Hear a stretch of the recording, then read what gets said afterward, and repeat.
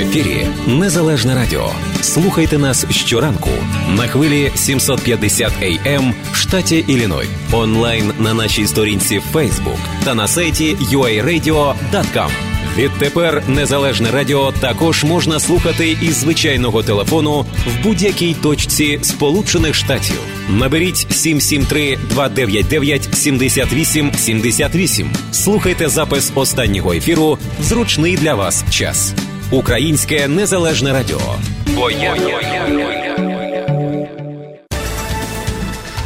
7:09 у Чикаго. Доброго ранку, шановні слухачі, в ефірі Незалежне Радіо. І сьогодні у нас в ефірі передача, яка буде присвячена роздумам. Ну, у нас взагалі всі передачі присвячені роздумам зранку. Я не знаю, як вам ранком думається, але сподіваюся, що ми вкидаємо якусь таку інформацію, яка вам пізніше протягом дня є над чим помислити, якщо буде хвилина.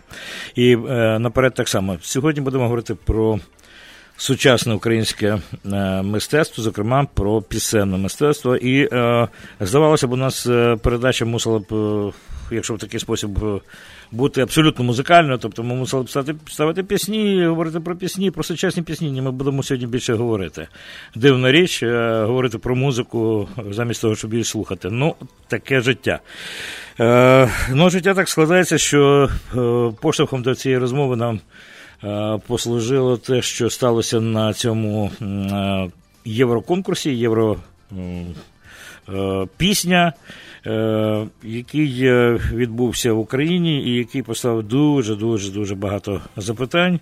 І, власне кажучи, ці запитання зараз стали, відверто кажучи, не тільки в музичній площині, вони поставили питання, я б сказав би так, і в політичній площині, і в громадянській площині, і в багатьох речах, які от зараз відбуваються в Україні. Зокрема, те, що у нас війна, і з Росією, мало того, що треба Росії давати відсіч на кордоні, не пускати, щоб вона далі не загарбала Україну, як то зробила з Кримом. Ну, тепер вона, і раніше так було, але тепер приховано вона все одно присутня, Росія, в українському творчому мистецтві і, так би мовити, знов рулить. І це було відчутно на цьому Євробаченні 2019, яке зараз отак от, я сказав, вибухово згадується. Ну, про що мова, ви, очевидно, знаєте, про те, що переможеця Маруа, вона не поїде від України, тому що, по-перше, були до неї претензії, що вона гастролює в Росії і взагалі співпрацює з російськими ресурсами, і її все подальше життя буде пов'язано тільки з російськими менеджментами і так далі, тому подібне. Її не влаштував контракт, і який їй запропонували організатори Євробачення з українського боку, тобто вона не їде. Питання знято. Пізніше були там дует, теж про який ми вже говорили, у яких батьки в Криму і так далі, тому подібне. Вони показали себе не дуже, будемо говорити, добре для громадянського суспільства в Україні. За них мало дали голосів. Полетіли, та їхнє питання знято. Стало питання того, кого ж треба брати. І як виявилося, що, в принципі, хто ж поїде на це Євробачення. І, в принципі, виявилося так, що на це Євробачення зараз поки ніхто може і не поїхати, тому що друга сходинка цього, ми будемо говорити, на другій сходинці цього конкурсу гурт Freedom Jazz, він так само відмовилися їхати, тому що у них так само плани, гастролі, і це теж той гурт, який гастролює в більшості в російських просторах, в російських пампасах. Сьогодні з'явилася інформація про те, що іще один гурт, який стоїть на третій сходинці, Казка, відмовився так само представляти Україну. Виглядає так, що останні точно не можуть, останні два гурти, перші три не будуть, остається один гурт, але мені здається, що питання цьогорічного конкурсу, воно буде закрите тим, що Україна просто не буде там представлена на Євробаченні. Як то кажуть, big deal. То і все. І питань нема, не представлено, значить не представлено. Але оцей весь вибух, що стався навколо, він поставив питання взагалі, що любить слухати молодь. Тому що, в принципі, за перше місце віддали голоси, фактично проголосувала молодь, яка, ну, як соціологи так прикидують, я не знаю, яка там молодь, в принципі, може бути, але це до 20 років, десь отак от вважається, ця молодь сама активна, яка проголосувала і зробила свій вибір за цю мару, яка грала клубну музику, співала бенг-бенг-бум-бум, ну і так далі, тому подібне. Ну, не суттєво. Головне, що, в принципі, люди вибрали, але те, що люди вибрали, сам вибір, таку клубну музику, і поставив запитання, куди ж йде українське суспільство, в принципі, музика українська, в який спосіб вона розвивається, і, в принципі, чи є українські тексти, що перспективи в майбутньому. Ми знаємо для себе, особливо тут в Чикаго, що є класні українські гурти, є класні виконавці, ми їх тут бачимо, приймаємо. Чомусь це не сталося в Євробаченні. І от, власне кажучи, поговорити про цю тему, і хотілося б більш, я б сказав, розумними і знаними людьми в цій площині, фахівцями. У нас зараз на прямому ефірі прямо з Києва депутат Верховної Ради України Євген Рибчинський. Євгена, вітаю. Мої вітання вам і шановній громаді. Ну, Євген Рибчинський, як ви знаєте, це депутат останньої каденції, до того весь його творчий шлях пролягав, знову-таки, в радіо, поезії, піснях, продюсер і так далі. Тому подібне. Тобто людина безпосередньо, от будемо говорити з того кола, от та людина, яка знає той бекграунд, все, що за лаштунками відбувається. Про це ми будемо говорити. Більш того, оскільки депутат Верховної Ради, то він долучається так само до всіх цих питань і намагається пробивати цю тему і в Верховній Раді. І другий наш співрозмовник сьогодні у нас передачі, вам всім добре відомий, тому що неодноразово вже був у нас тут в Чикаго.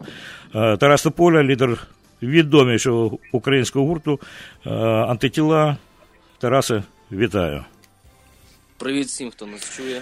Так, ну от я б не хотів так по-совєтськи ставити питання, куди ми докотилися. Ну, в принципі, просто ми знаємо, що є класні приклади, і, в принципі, нічого з такого мистецтва не відбувається, воно не вмерло. Просто ми говоримо зараз про тренди і говоримо про напрямки, куди воно далі йде. Нам буде зараз цікаво чудно говорити, тому що я представник там покоління, яке в Америці називається Baby Boomers, ви представники Millennial, цього покоління молодшого. А є ще одне покоління, яке зараз найновіше. І от це терра інкогніта. Тому що, читаючи в пресі і вже аналізуючи ту ситуацію, ця молодь фактично, вона в соціальній мережі, вона в клубах, і вона, ну, просто ця молодь, ми говоримо знову таки про один крок, два кроки, який от буквально не за горами. Вона мало цікавиться українськими піснями. Можливо, я помиляюсь. От про це ми зараз і хотілося поговорити.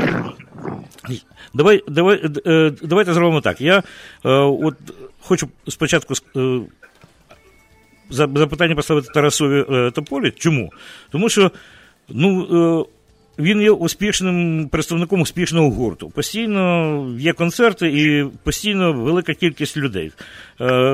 Тарасе, можливо, я помиляюсь в чомусь? Коли я говорю про там, що, мовляв, перспектива української музики, і не так багато молоді, на ваших концертах же молодь. Ну, взагалі говорити про перспективи – це річ невдячна, так. Тому що наш світ буремний, і особливо в час інтенсивної комунікації шляхом інтернет, все змінюється дуже швидко. І тренди, які раніше там набирали потужності там десятки років, тепер набирають свої потужності за 1-2 роки і так само швидко змінюються.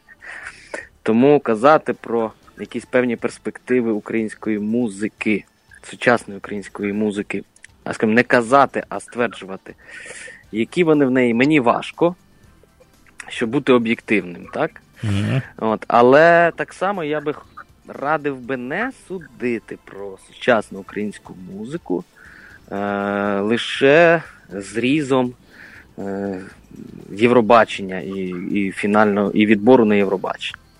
Тому що, ну, є очевидним абсолютно, що величезна кількість українських артистів не подалося на цей відбір. Mm-hmm. Дуже багато українських артистів вважають, що Євробачення – це не є той конкурс, заради якого потрібно там виривати півроку свого життя, готуватися. І це не є тією активністю, в яку потрібно вкладати свої кошти і зусилля. Але це не значить, що таких українських артистів не існує в просторі. Тобто вони є, в тому числі це і ми, гурт «Антитіла», які з року в рік пропонують подати заявку, якимось чином заявити про наміри перемогти на Євробаченні. Ми цього не робимо, тому що цей конкурс абсолютно ніяким чином не корелюється з нашою музичною політикою, з нашою творчістю. Ми вважаємо, що поки що це не те, в чому потрібно брати участь. А відповідно, що більша частина населення, велика частина населення дивиться відбіркові етапи, національний відбірковий етап, півфінали, фінал. І все це, звичайно, тісно зав'язано на питаннях внутрішньополітичних і зовнішньополітичних також, тому що ми ж вибираємо не просто артиста, який представить країну музично, ми вибираємо артиста, який так чи інакше через величезну кількість інтерв'ю, яких йому приходиться давати, ретранслює певні настрої суспільства, ретранслює певну політику держави на світовій арені. Тарас, ти говорив про те, що ви, як антитіла, не дуже зацікавлені тим, щоб поки що там представляти себе, будемо говорити, на Євробаченні, свою творчість, але я хочу одне інше сказати. Ми не переймаємося, в принципі, цим конкурсом як таким. Ми зараз мова навіть не про те Євробачення, про чого ми не переймаємося? Що це? Зараз я скажу. Я скажу про інше. Я скажу, що просто є факти, що на Євробаченні хотіли показати себе от вінта, їм відмовили. Інші українські гурти, які з українськими текстами. Та багато хто хотів. Їм сказали просто... Що я втручаюся, депутати такі нахаби, знаєте, вони втручаються у всі справи і так далі. Особисто Євген. Слово сам. Просто зрозумійте одну просту річ. Таких конкурсів, в яких би брала участь Україна на міжнародній арені, раз, два і немає. Я би сказав, що конкурс Євробачення, який двічі проходив в Україні, бо українці перемагали, це наша можливість довести світу, що ми не захолустя, що ми не країна третього світу.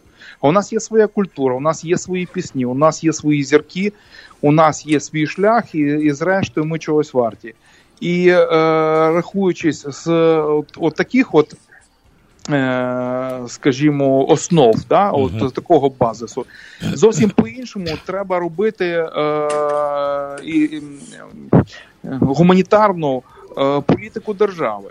Тобто цим конкурсом має опікуватися держава протягом року. От тільки закінчився минулорічний, наступного дня вже державні діячі, умовно кажучи, віце-прем'єр-міністр з питання гуманітарної політики, міністр культури і всі інші мають сідати за стіл і шукати відповідного виконавця на наступний конкурс. Я вам хочу сказати, що ще народ не голосував. Якщо пам'ятаєте, Руслана поїхала тільки тому, що журі проголосувало, тоді тато мій був в журі, і вони одноголосно за Руслану проголосували, і вона поїхала і перемогла. Тоді не було такої демократії, як нині. З 2010 року почалася демократія, і ми щороку вигрібаємо її наслідки. Так само, як з правлінням Януковича. Народ вибрав, а вигрібає вся країна, розумієте? Я просто хотів сказати одна репліка. Я хотів сказати до слів Тараса Тополя, що були гурти українські, з українськими текстами, україномовні, українські гурти. І я принаймні знаю про два. Вони є. Я хотів сказати, які хотіли бути на цьому Євробаченні. Їм відмовили і сказали, що цього українського забагато. Ми хочемо щось інакше. Ми хочемо показати абсолютно інші напрямки. Ось все ж вивернути, що в нас є, а чи воно наше, чи не наше, чи взагалі, що воно таке. Але ми хочемо різнобарвність, розумієте? От ми хочемо, я не знаю, про що подейкують. Я так. можу казати про реальні речі. Я просто не чув, щоб хтось коментував таким чином. Подивися, от він коментується, абсолютно. А хто коментував, що немає у нас гуртів, чи у них своє бачення? Яке у них може бути своє бачення? У суспільного телебачення, на яке народ, який платить податки, виділяє гроші. Ми, депутати, затверджуємо їм бюджет. Вони з цього бюджету їздять на Сейшели. Я вибачаюсь, що вони мають вирішувати? Я вважаю, що після такого відбору, який відбувся, голова НСТУ, тобто Суспільного, має подати у відставку. Міністр культури має звітувати і бажано теж подати у відставку. І віце-прем'єр-міністр з гуманітарних питань теж має піти у відставку. Тому що вони просто проморгали цей конкурс і вони просто зганьбили ім'я України. І мені здається, що тоді Україна може і не їхати цьогоріч, якщо відбудуться ці, я би сказав, доленосні події. Бачите, це депутатський голос. Євген Рибчинський одразу по-державницьки під кутом зору зовсім іншим ставить питання. Просто тоді, якщо це зробити, Владе, якщо це зробити, наступного року зовсім інший відбір буде. Будуть і антитіла, буде і бабки, якщо вони захочуть. І Таяна, будуть найкращі, хто є. Оце треба розуміти. А поки таке відношення, поки кулуарні ігри, які тривають, як вони у нас завжди були, Господи, ти ж пам'ятаєш, ми ж з тобою на радіо працювали в 89-му році. Нічого не змінилося. От той підхід кулуарний, як був, такий і залишився. Ми прямуємо нібито в Європу. Ми маємо за новими правилами жити, змінювати систему. Нічого не змінилося. Я вважаю, що всі мають подати у відставку, ці посадові особи, для того, щоб наступне керівництво розуміло відповідальність за такого рівня конкурсу. Я сумніваюся, що хтось подасть відставку. Справді тим, що навіть після засідання Національної ради, наглядової ради на телебаченні, Лосаня залишився після того, як його наче проголосували відсторонити, і наче інша людина зараз мусила бути, а Лосаня продовжує сидіти в своєму кріслі. Я не про нього навіть. Я про інше хотів сказати. Вчора було дуже цікаве інтерв'ю на громадському телебаченні з представником якраз Суспільного радіотелебачення. Вона є в правлінні цього нашого Суспільного і відповідає, власне, за розважальний напрям діяльності, і це якраз в сфері діяльності цієї людини. Олександра Кольцова. Ви її знаєте обидва. Кольцова, так, знаю. Так, тому що вона була лідером гурту «Крихітка Цахис», і вона зараз вже 2 роки очолює оцю нішу, і фактично інтерв'ю було вчора з нею. Те, що вона говорила, бажано справді було послухати, особливо Євгена, наскільки який підхід, які погляди у людини, в принципі, таку бібу, як казав Азіров, вже і заклали відразу. Тобто, все це було абсолютно закладено і передбачено, що може таке статися, власне кажучи, з того підходу, з тих критеріїв, які були закладені в українському конкурсі. Я вам хочу пояснити. Олександра Кольцова народилася в Архангельській області Росії. Я знаю. Про що ми можемо говорити? Які базові дані можна закладати, якщо у нас керують ідеологічними напрямками люди, які народилися і проживали в Росії? Вона вивчилася в Україні. Треба дивитися, чи вони взагалі, чи вони не афільовані до ФСБ. Цим має займатися СБУ. Я сумніваюся, що ви афільовані, хоча ні в чому ніяких гарантій не може бути. Я намагаюся бути тут в якійсь мірі політкоректним, тому що ми з тобою, я тут, сидячи в Америці, можу говорити все, що завгодно, як депутат можу говорити так само все, що завгодно, але є ще творче коло музикантів і творче коло, до якого належить і Тарас Тополя, і там вже трохи інші речі. Я не хочу витягувати Тараса на якусь критику, тому що буде якось неетично, якщо він буде говорити про когось іншого, там, про якісь творчі речі. Самі розумієте, Тарас буде говорити за себе, за свою творчість, це досить. І висловлювати свої точки зору щодо музики. Але все-таки ширше, Євген і Тарас, я хотів би поговорити про те, що на сьогоднішній день оце голосування, воно показало напрямок, показало смаки і уподобання. Майбутнє. Ми говоримо про майбутнє. Ми трошки, хоч Тарас правильно сказав, що гадати і думати і робити якісь висновки на майбутнє, це абсолютно я б сказав, може навіть і дурне, але передбачати, в принципі, треба. І дивитися на ті, базуючись на тих результатах, що сьогодні відбулися. Ну, я розумію так, що клубна музика і ті всі клубні саунди, верніше, настільки музика, вона зараз поширюється, хіп-хап, в Америці, це тут воно все міксується, але не в такому прямому вигляді, отак, як було у представниці України на цьому Євробаченні. Трохи там, ну, різні рівні, абсолютно, небо і земля. Ну, тобто, тому те, що там було показано, наче модне, дуже модне, воно виглядало просто примітивно, безперечно, ну, вже таке проходило, я вже не знаю, в яких роках, як давно це було, і там це вважається, от, власне кажучи, з подачі Кольцової, вона так, наче говорила і нашим, і вашим, відстоюючи творчість оцієї Марув. До речі, а ви знаєте, що Марув запросили? Тобто вона навіть не мусила бути в тому конкурсі. І от Кольцова, власне, розповіла цю історію, що Марув в останню хвилину, коли вже все було сформовано, запросили, втягли в конкурс. Вона навіть там не сильно переймалася тим, щоб бути в тому конкурсі. Отак от. Ні, вірніше, вона переймалася. Кажуть, вона 4 рази до того пробувала, а на цьому конкурсі навіть не мусила фігурувати. Її запросили. Ну і така от вийшла історія. Але, знов-таки, висновок не треба робити от просто Євробачення.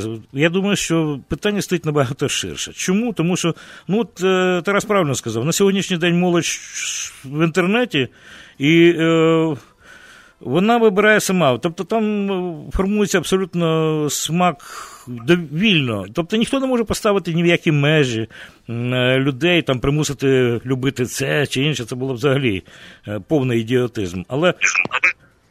Алло? Але я вважаю, що, в принципі, якась аналітика з цього приводу мусить бути. І, власне кажучи, те, що Євген сказав, що і держава тут мусить якось до цього вже придивлятися і долучатися, тому що в іншому випадку таки за остаточним принципом фінансування, за абсолютним просто, ну, розумієте, дуже багато проблем в Україні, але от мова, мистецтво, так би мовити, залишається так трохи збоку, але це ті елементи, які виховують молодь. І молодь на сьогоднішній день, здається, в інтернеті, ну от я для себе винайшов дуже дивні речі, ви, напевно, можете знати про це чи ні. Такі українські гурти, які, в принципі, фігурують на московських телепередачах, як «Пошла», «Моллі» і так далі, і тому подібне. От такі от звуки, ну, може, Тарас зараз сміється, як це говорю, він всміхається. Так, Тарас? Алло? Ну, алло. Так. Так. Ні, ну я дійсно можу посміхатися від, скажімо, певних ваших суддів.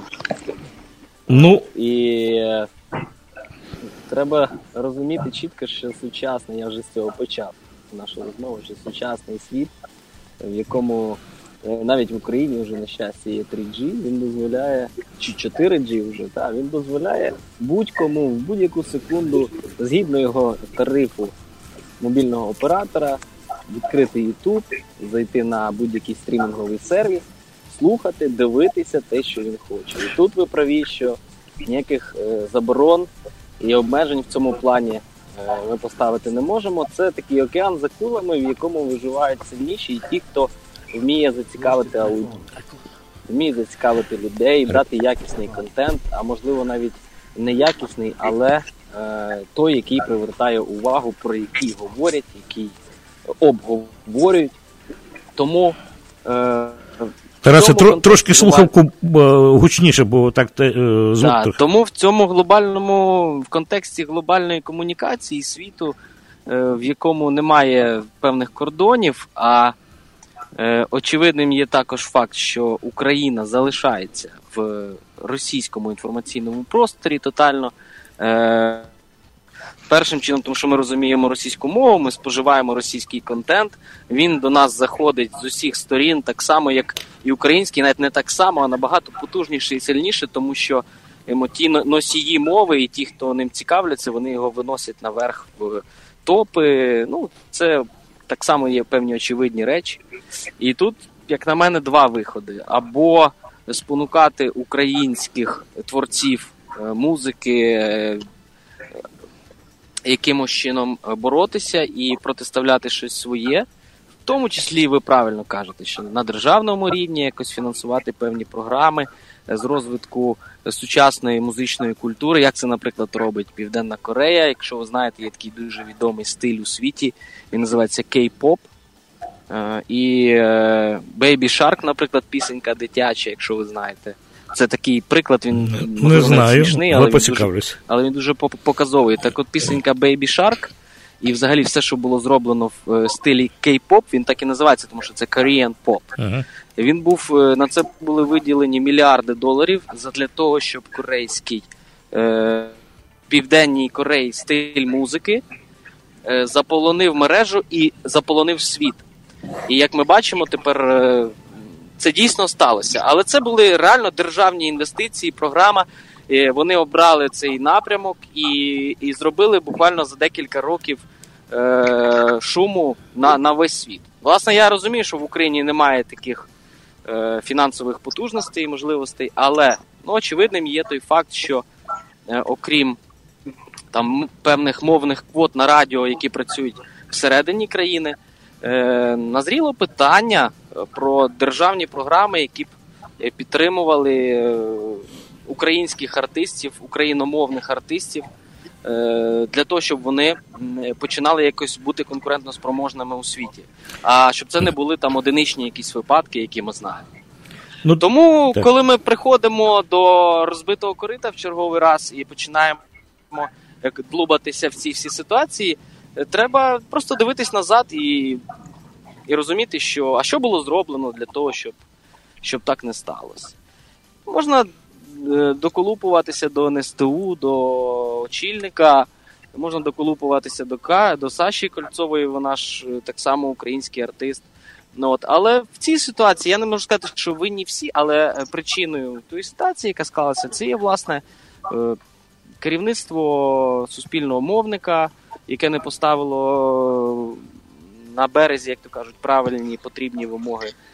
І це є, звичайно, відсутня увага зі сторони держави до захисту свого інформаційного простору, в тому числі в музичному напрямку.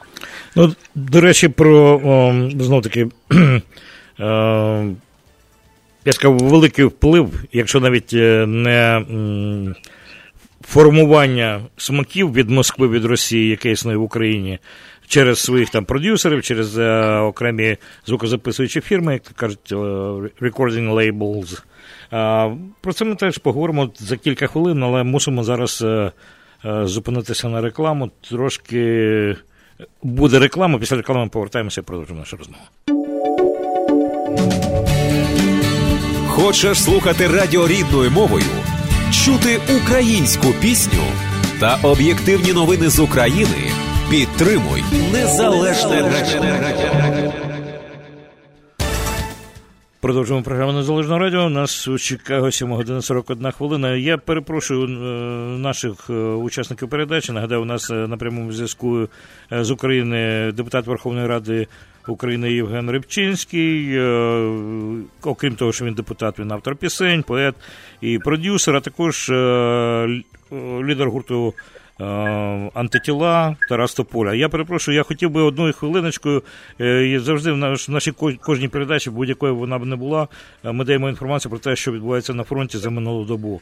Отже, така вкид просто інформації з України про те, що у нас на фронті. На превеликий жаль, не дуже втішна новина. У нас 4 поранених і знов, як завжди, обстріли, війна продовжується.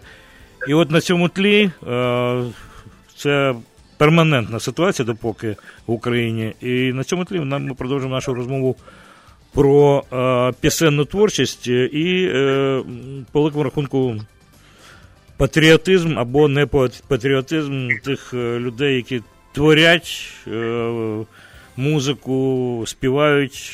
І часом це відбувається, що співають не в межах України, а в Росії. На просторах Росії заробляючи гроші від України.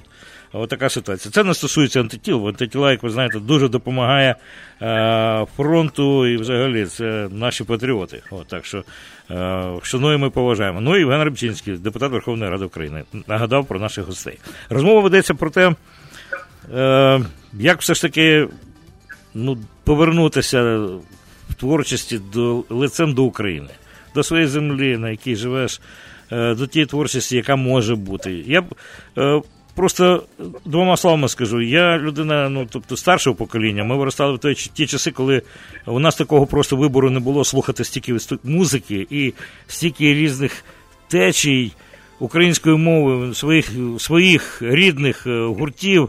Не було такого. Були там все одно московські, навіть українські, але співали там партія Рольової. Слава Богу, що в нас був Васюк, і оця творчість така плеяда, після того пішла там Мозговий і так далі, десь щось з'явилося нове. Але ми виростали дивно в тому совку, ми виростали на західній музиці. Справді, от ми теж не було ніяких регуляторів, нас ніхто не міг примусити не слухати Бітлз, не виростати на Бітлз, чи Led Zeppelin, чи Pink Floyd, чи іще які Deep Purple. Ми все одно слухали цю музику. Але, навіть слухаючи цю музику, коли з'явилися українські найкращі зразки, ми вже слухали їх так само, нам було цікаво. В даному випадку таке розмаїття, такі можливості, які має на сьогоднішній день українська молодь, це просто нікому тоді нам і не снилося таке мати своїх. Ми вже точно своїх би слухали. Це просто от про це, як далі розвивати своє і мати в такому великому морі чого завгодно, свій національний продукт. Євгена, от в мене запитання. Ми весь час крутимося навколо того, і Тарас говорив, про те, наскільки держава, в принципі, цікавиться цими питаннями. Наскільки, в принципі, виділяються ці гроші. Я знаю, що ти, Євген, з трибуни дуже багато говориш про творчість, про можливість, пробиваєш закони. До речі, на останні закони про роялті, про авторські права, про те, що українські автори не можуть нічого нормального і гроші отримати, в принципі, за свої пісні. Так, як в цивілізованому світі існує, та навіть Росія гроші більше платять, тому намагаються туди продавати більше пісні, аби отримати авторські права. Про це все, будемо говорити, про звукозаписуючу компанію. Але перше запитання, наскільки взагалі цікаво державі не тільки отримувати призи з рук там виконавців і говорити, Україна перемогла, чи там якесь місце зайняла, а наскільки Україна вливає і цікавиться цим питанням розвитку культури, пісенної творчості? Я буду відвертим, Владе. Це питання повинно було стояти до влади в цілому. Влада поділяється, це є виконавча влада, є влада законодавча, це Верховна Рада, да?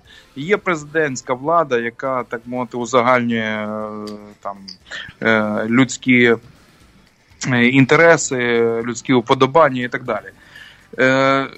На рівні Верховної Ради, звичайно, я і 3-4 колеги, які переймаються цими питаннями, ми безкінечно говоримо про те, що квоти мають вводитися на зарубіжну музику, а не на українську. Української музики має бути 100%.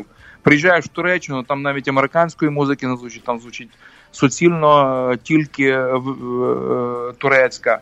На превеликий жаль, у нас, можливо, і немає стільки музики, просто щоб заповнити її в ефір. Але я скажу, що за ці 3 роки, як ввелися квоти, значно збільшилося і українських виконавців, і творів, і можливостей. Єдине, що ринку українського шоу-бізнесового фактично немає. Чому... Євгене, пропадаєш, тут щось... Євгене? Та тому що там є ринок, там я тут. Пропадає звук, рухаєшся. Погано чути. Слава Богу, я не рухаюсь, я просто ще в стінах Верховної Ради, а тут зв'язок з народом саме такий, як ви розумієте, як ви чуєте. Ви мене чуєте? То тепер нормально, тепер добре. Так, дякую. Повторюся знову, що Верховна Рада прийняла закони і про квоти, хоча ми прекрасно розуміємо, що квоти мають бути на зарубіжну музику, а не на українську. Ми прийняли закони, зараз якраз на завтра виноситься в другому читанні закон мовний, який передбачає 100% мовлення телебачення і радіо українською мовою. Це ще підштовхне до розвитку нашого шоу-бізнесу. Але я повторюся те, чого ви не чули. На превеликий жаль, в Україні дуже вузький і маленький ринок шоу-бізнесу. Тобто ємність ринка маленька, а виконавців більше. міст, які здатні приймати, щонайбільше 10 залів нормальних дуже мало. Зали в основному 500-800 місць. Дуже мало є палаців спорту. Оскільки зима у нас півроку, як ви розумієте, то стадіони не можуть приймати там хоча б 9 місяців на рік концерти таких груп, як «Антитіла», наприклад. У нас виходить, що за 27 років незалежності не було збудовано жодного великого залу, розумієте? Всі зали, в яких мала б виступати українська перспективна молодь, вони всі побудовані 50, 40, 30 в кращому разі років тому назад. На превеликий жаль, держава взагалі не займається своїм інформаційним простором, до якого належить і музичний тощо. Чому не займається? Тому що тільки Майдан зміг привести в Раду ту плеяду людей, яка, власне, і приймає там патріотичний закон, а до цього взагалі нічого подібного не існувало. І я вам хочу сказати, що якщо влада президентська, виконавча буде себе і далі так дискредитувати, як на цьому Євробаченні, то вікно можливостей може закритися вже через рік, розумієте? Тому нам треба поспішати. Є один позитивний сигнал, я не сказав. От щойно Кабмін доручив змінити правила відбору на Євробачення. І з такою ініціативою виступив віце-прем'єр якраз В'ячеслав Кириленко. І буде виноситися на Верховну Раду закон про особливості провадження гастрольно-концертної діяльності українськими виконавцями на території країни-агресора, там тимчасово окупованих територіях. Цей закон, він буде регламентувати подальшу діяльність виконавців, які працюють в ОРДЛО і в країні-агресорі. Але я повторююся знову, у мене і тато мій основний здобувач роялті, і я чималенький. І я вам хочу сказати, з Росії надходить більше грошей, ніж з України. А надходить, тому що вони менше крадуть, як виявляється. Розумієте? У нас створена ситуація, коли за наші пісні нам платять копійки. Тому що численні посередники просто привласнюють авторські гроші. І ту реформу, яку ми торік в цій сфері провели, вона наразі ще дуже мало чого дала. Це тривалий процес, як навчити народ не красти і не брехати. І ми тільки на шляху. Так що, Влад, я хочу сказати, що Євробачення – це просто сигнальчик. Нам ще дуже багато працювати. Ні, з приводу авторських прав там існують навіть дивні нонсенси. Якраз Тарас Тополя мав такий прецедент, коли там одна людина собі в авторські права, що вони ввели. Тарас, розкажи так швиденько про цю історію. З перемогою, до речі, тебе в цьому процесі, але що там сталося достеменно, так от, щоб люди знали, і Євген так само. Там, власне, більше в площині патентного права, інтелектуальної власності, там авторських прав як таких не було, тобто людина просто зареєструвала патент на корисну модель, таку українська форма реєстрації, вона в декількох країнах лише є, в тому числі в Україні. Тобто це не патент, це патент на корисну модель, так званий. Ну, якщо він зареєстрував на себе, значить, співвідношення темпу і тональності пісні. Це Євгену має бути точно зрозуміло. От, наприклад, якщо пісня там в ля мінорі, і в неї темп, наприклад, там 124. У нас хтось до нас додзвонюється, перепрошуємо за екстра саунд, у нас щось... окей, продовжимо далі. От, наприклад, там пісня ля мінор, темп 124, все, неважливо там, яка в тебе мелодія композиції, неважливо там, яка гармонія, ти не маєш права випускати такі релізи. От, власне, він під кожну тональність, а їх 24 у нас. Ні, мається на увазі, що ти маєш право, але ти маєш йому платити ніби. Правильно розумію? Власне, да. Тобто ти не можеш вільно, ти мусиш заплатити ліцензію. вже хтось просто сильно переймається нашим ефіром. Хтось до нас прямо пробивається, якась комутація у нас відбулася. Неправильно, але продовжуємо розмову, не звертаємо на те увагу. Власне, і ти мусиш заплатити на всі 24 тональності, він зареєстрував свій темп, тобто таке співвідношення. Якщо от людям, які далекі від музики, пояснити, то це... Якщо людям далеким від музики пояснювати, то це, наприклад, візьмемо там художню площину, там образотворче мистецтво. Якщо, наприклад, художник малює на картині там 50 на 50 сантиметрів, полотно у нього 50 на 50 сантиметрів, то йому, наприклад, заборонено малювати діагональні лінії. Там. Власне, він запатентував певне таке співвідношення, і якимось чином він вирахував, з його точки зору, що наші пісні, 3 наших пісні підпадало під це співвідношення. І намагався відсудити у нас 1 000 000 гривень. Ну, ви перемогли. Ну, це... Мені здається, що це вже фінальний був акорд, але, знаєш, в нашій країні бувають різні випадки. Тобто він просто подав на нас до суду і 2 рази не з'явився на судове засідання. Відповідно, суддя не взяла до розгляду цю справу і закрила. Залишився лише наш зустрічний позов, який буде в рамках іншого провадження. Там і кримінальне провадження буде по статті шахрайство. І цивільне провадження про відшкодування наших збитків, пов'язаних з судовим процесом. Але, власне, це знову ж таки вершинка айсбергу, тому що таких абсурдних речей в нашій країні зараз дуже багато патентується. Тобто у нас запатентовані вішаки, форма рельси, наприклад. Ну, давай не будемо технічно, тому що половина людей наші не зрозуміють. Факт то, що... Ну, як? Чому це не розуміють? Вішак на одяг, наприклад, запатентований. Намагалися запатентувати вішак на одяг. Або, я не знаю, до сих пір є корисна модель на форму рельси.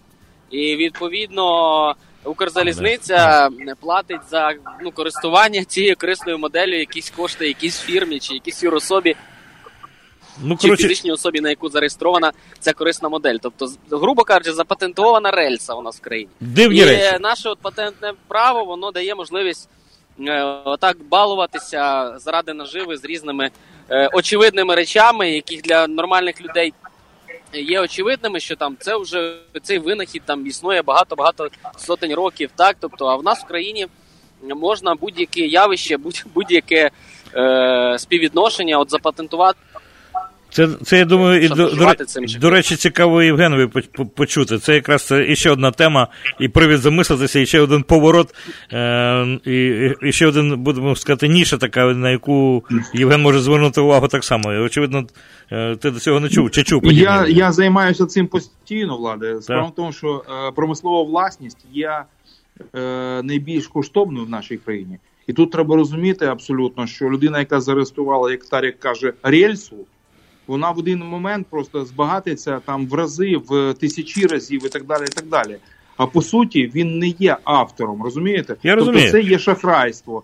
Але хтось кришує. Ми так від музики відійшли взагалі до абсурдів, до рельсів, до патентів і до... Давайте повернемося до Європи. Ми, до речі, от зараз ми вже не зможемо нічого поговорити. У нас залишається 4 хвилини ефіру. Але я вас в принципі, заохочую. Давайте іще раз зустрінемося в нашому ефірі, припустимо, наступного тижня. Я залюбки продовжу би цю тему, бо, як бачите, це океан, а не тема. Тому що стільки дурниць, як у конкурсах і патентах, і в авторських правах, це розмови. До речі, після того, як буде прийнятий закон з мову, як державну, і ще на цьому тлі буде ще цікавіше поговорити. Давайте домовимося прямо в ефірі, що ми наступного тижня по можливості, я з вами спишуся, перезвонимося, але зробимо ще таку передачу, тому що тема не те, що не завершена, вона тільки піднята, і навіть ще до кінця не зрозуміло, в який бік все це буде виходити. Я єдине, що на цій хвилині хочу подякувати Євгену Рибчинському за те, що знайшов час в стінах Верховної Ради. Ну, це вже спам. Це, бачите, у нас тут просто вже... Ми навіть не знаємо, хто це дзвонить, але нас постійно пробивають. Це через комп'ютер, зрозуміло. Зустрінемося, поговоримо далі в нашій наступній передачі. Я дякую знов-таки Євгену Рибчинському за те, що був з нами, Тарасу Тополі, за те, що всі люди зайняті, знайшли час поговорити з нами в цій передачі в Америці. Але я думаю, А може ви в Україні поговорите на цю тему десь? Може хтось запропонує вам таку саму зустріч, тільки в форматі українському, в рідній Україні. Дякую вам. Дякую. І до зустрічі. Дякую, всім гарного настрою. Тримаємося купи. Тримаємося. Слава Україні! Героям слава. Ну, на цій хвилині я хочу попрощатися з вами, шановні слухачі. Бачите, трохи так сумбурно, технічно, у нас тут не від нас залежні речі, в світі в цьому все воно якось не так, як хотілося б і планувалося, але піднімаємо правильне питання і бачите, все дуже непросто. Якщо так непросто в музиці, розумієте, що відбувається в політиці, і що відбувається в реальному житті в Україні. Про це треба говорити. Я вам дякую за те, що були з нами. Всього найкращого, гарного дня. В ефірі Незалежне Радіо. Слухайте нас щоранку на хвилі 750 AM в штаті Ілліной. Онлайн на нашій сторінці в Facebook та на сайті uaradio.com. Відтепер Незалежне Радіо також можна слухати із звичайного телефону в будь-якій точці Сполучених Штатів. Наберіть 773-299-78-78. Слухайте запис останнього ефіру в зручний для вас час. Українське Незалежне Радіо. Бо я